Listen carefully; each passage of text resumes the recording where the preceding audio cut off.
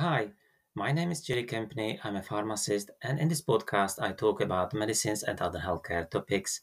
All content is for informational purposes only and does not constitute medical or professional advice. Episode number 63, VO2 max.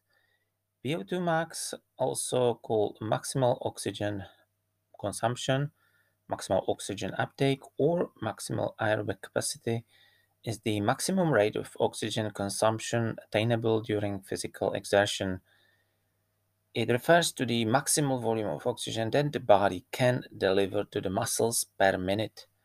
In running, carbohydrates and fat are the primary fuels, and the breakdown of each requires oxygen. Oxygen is a critical ingredient in the respiratory process that's involved in breathing. As we breathe in oxygen, our lungs absorb and turn it into energy called adenosine triphosphate ATP. ATP powers our cells and helps release the carbon dioxide that's created during a respiratory process when we exhale. The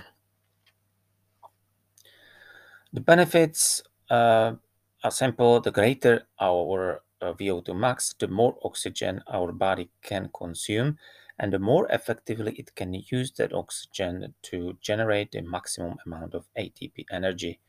A high VO2 max can be a good predictor of our athletic performance, especially if we are a runner or a swimmer.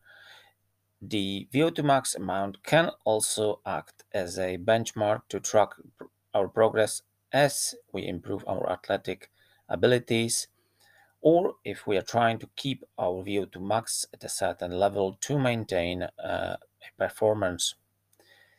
According to some research, a higher VO2 max is associated with a lower risk of death. Typically, VO2 max tests are conducted in a medical facility like lab or hospital by a doctor, cardiologist, or fitness specialist. The energy needed to run at a given pace corresponds to the volume of oxygen consumed per unit of time.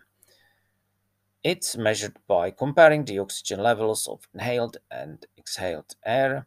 Because VO2 depends on body size, larger runners need more oxygen.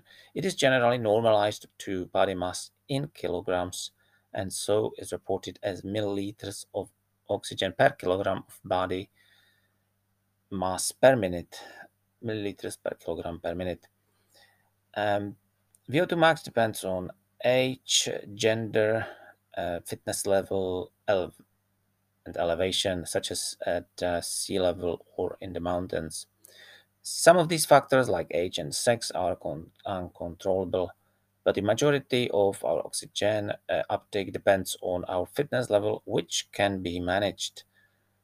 As we get older, our VO2 max typically declines, and there's a plenty we can do to keep our VO2 max levels at their highest for our age and desired fitness level.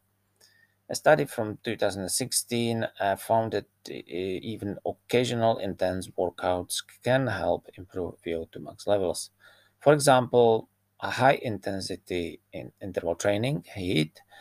This consists of doing several minutes of intense aerobic exercises like cycling on a stationary bike, reducing the intensity for a few minutes and increasing the intensity again, or switch up aerobic activities in a single workout. Start with the cycling, then swimming, then running, on and so on. Uh, Rest in between each activity.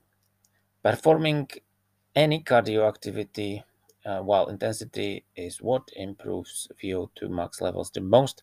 Any cardio exercise that is not a stroll should improve cardiorespiratory fitness and VO2 max in sedentary people. A study from 2018 in Frontiers in Bioscience found that increasing a VO2 max can improve the delivery and use of oxygen by the body, maintaining the health and physical fitness well into our later years. So that's just a general information about the VO2 max. Hope it's helpful. Thanks very much for listening, and I'll speak to you soon.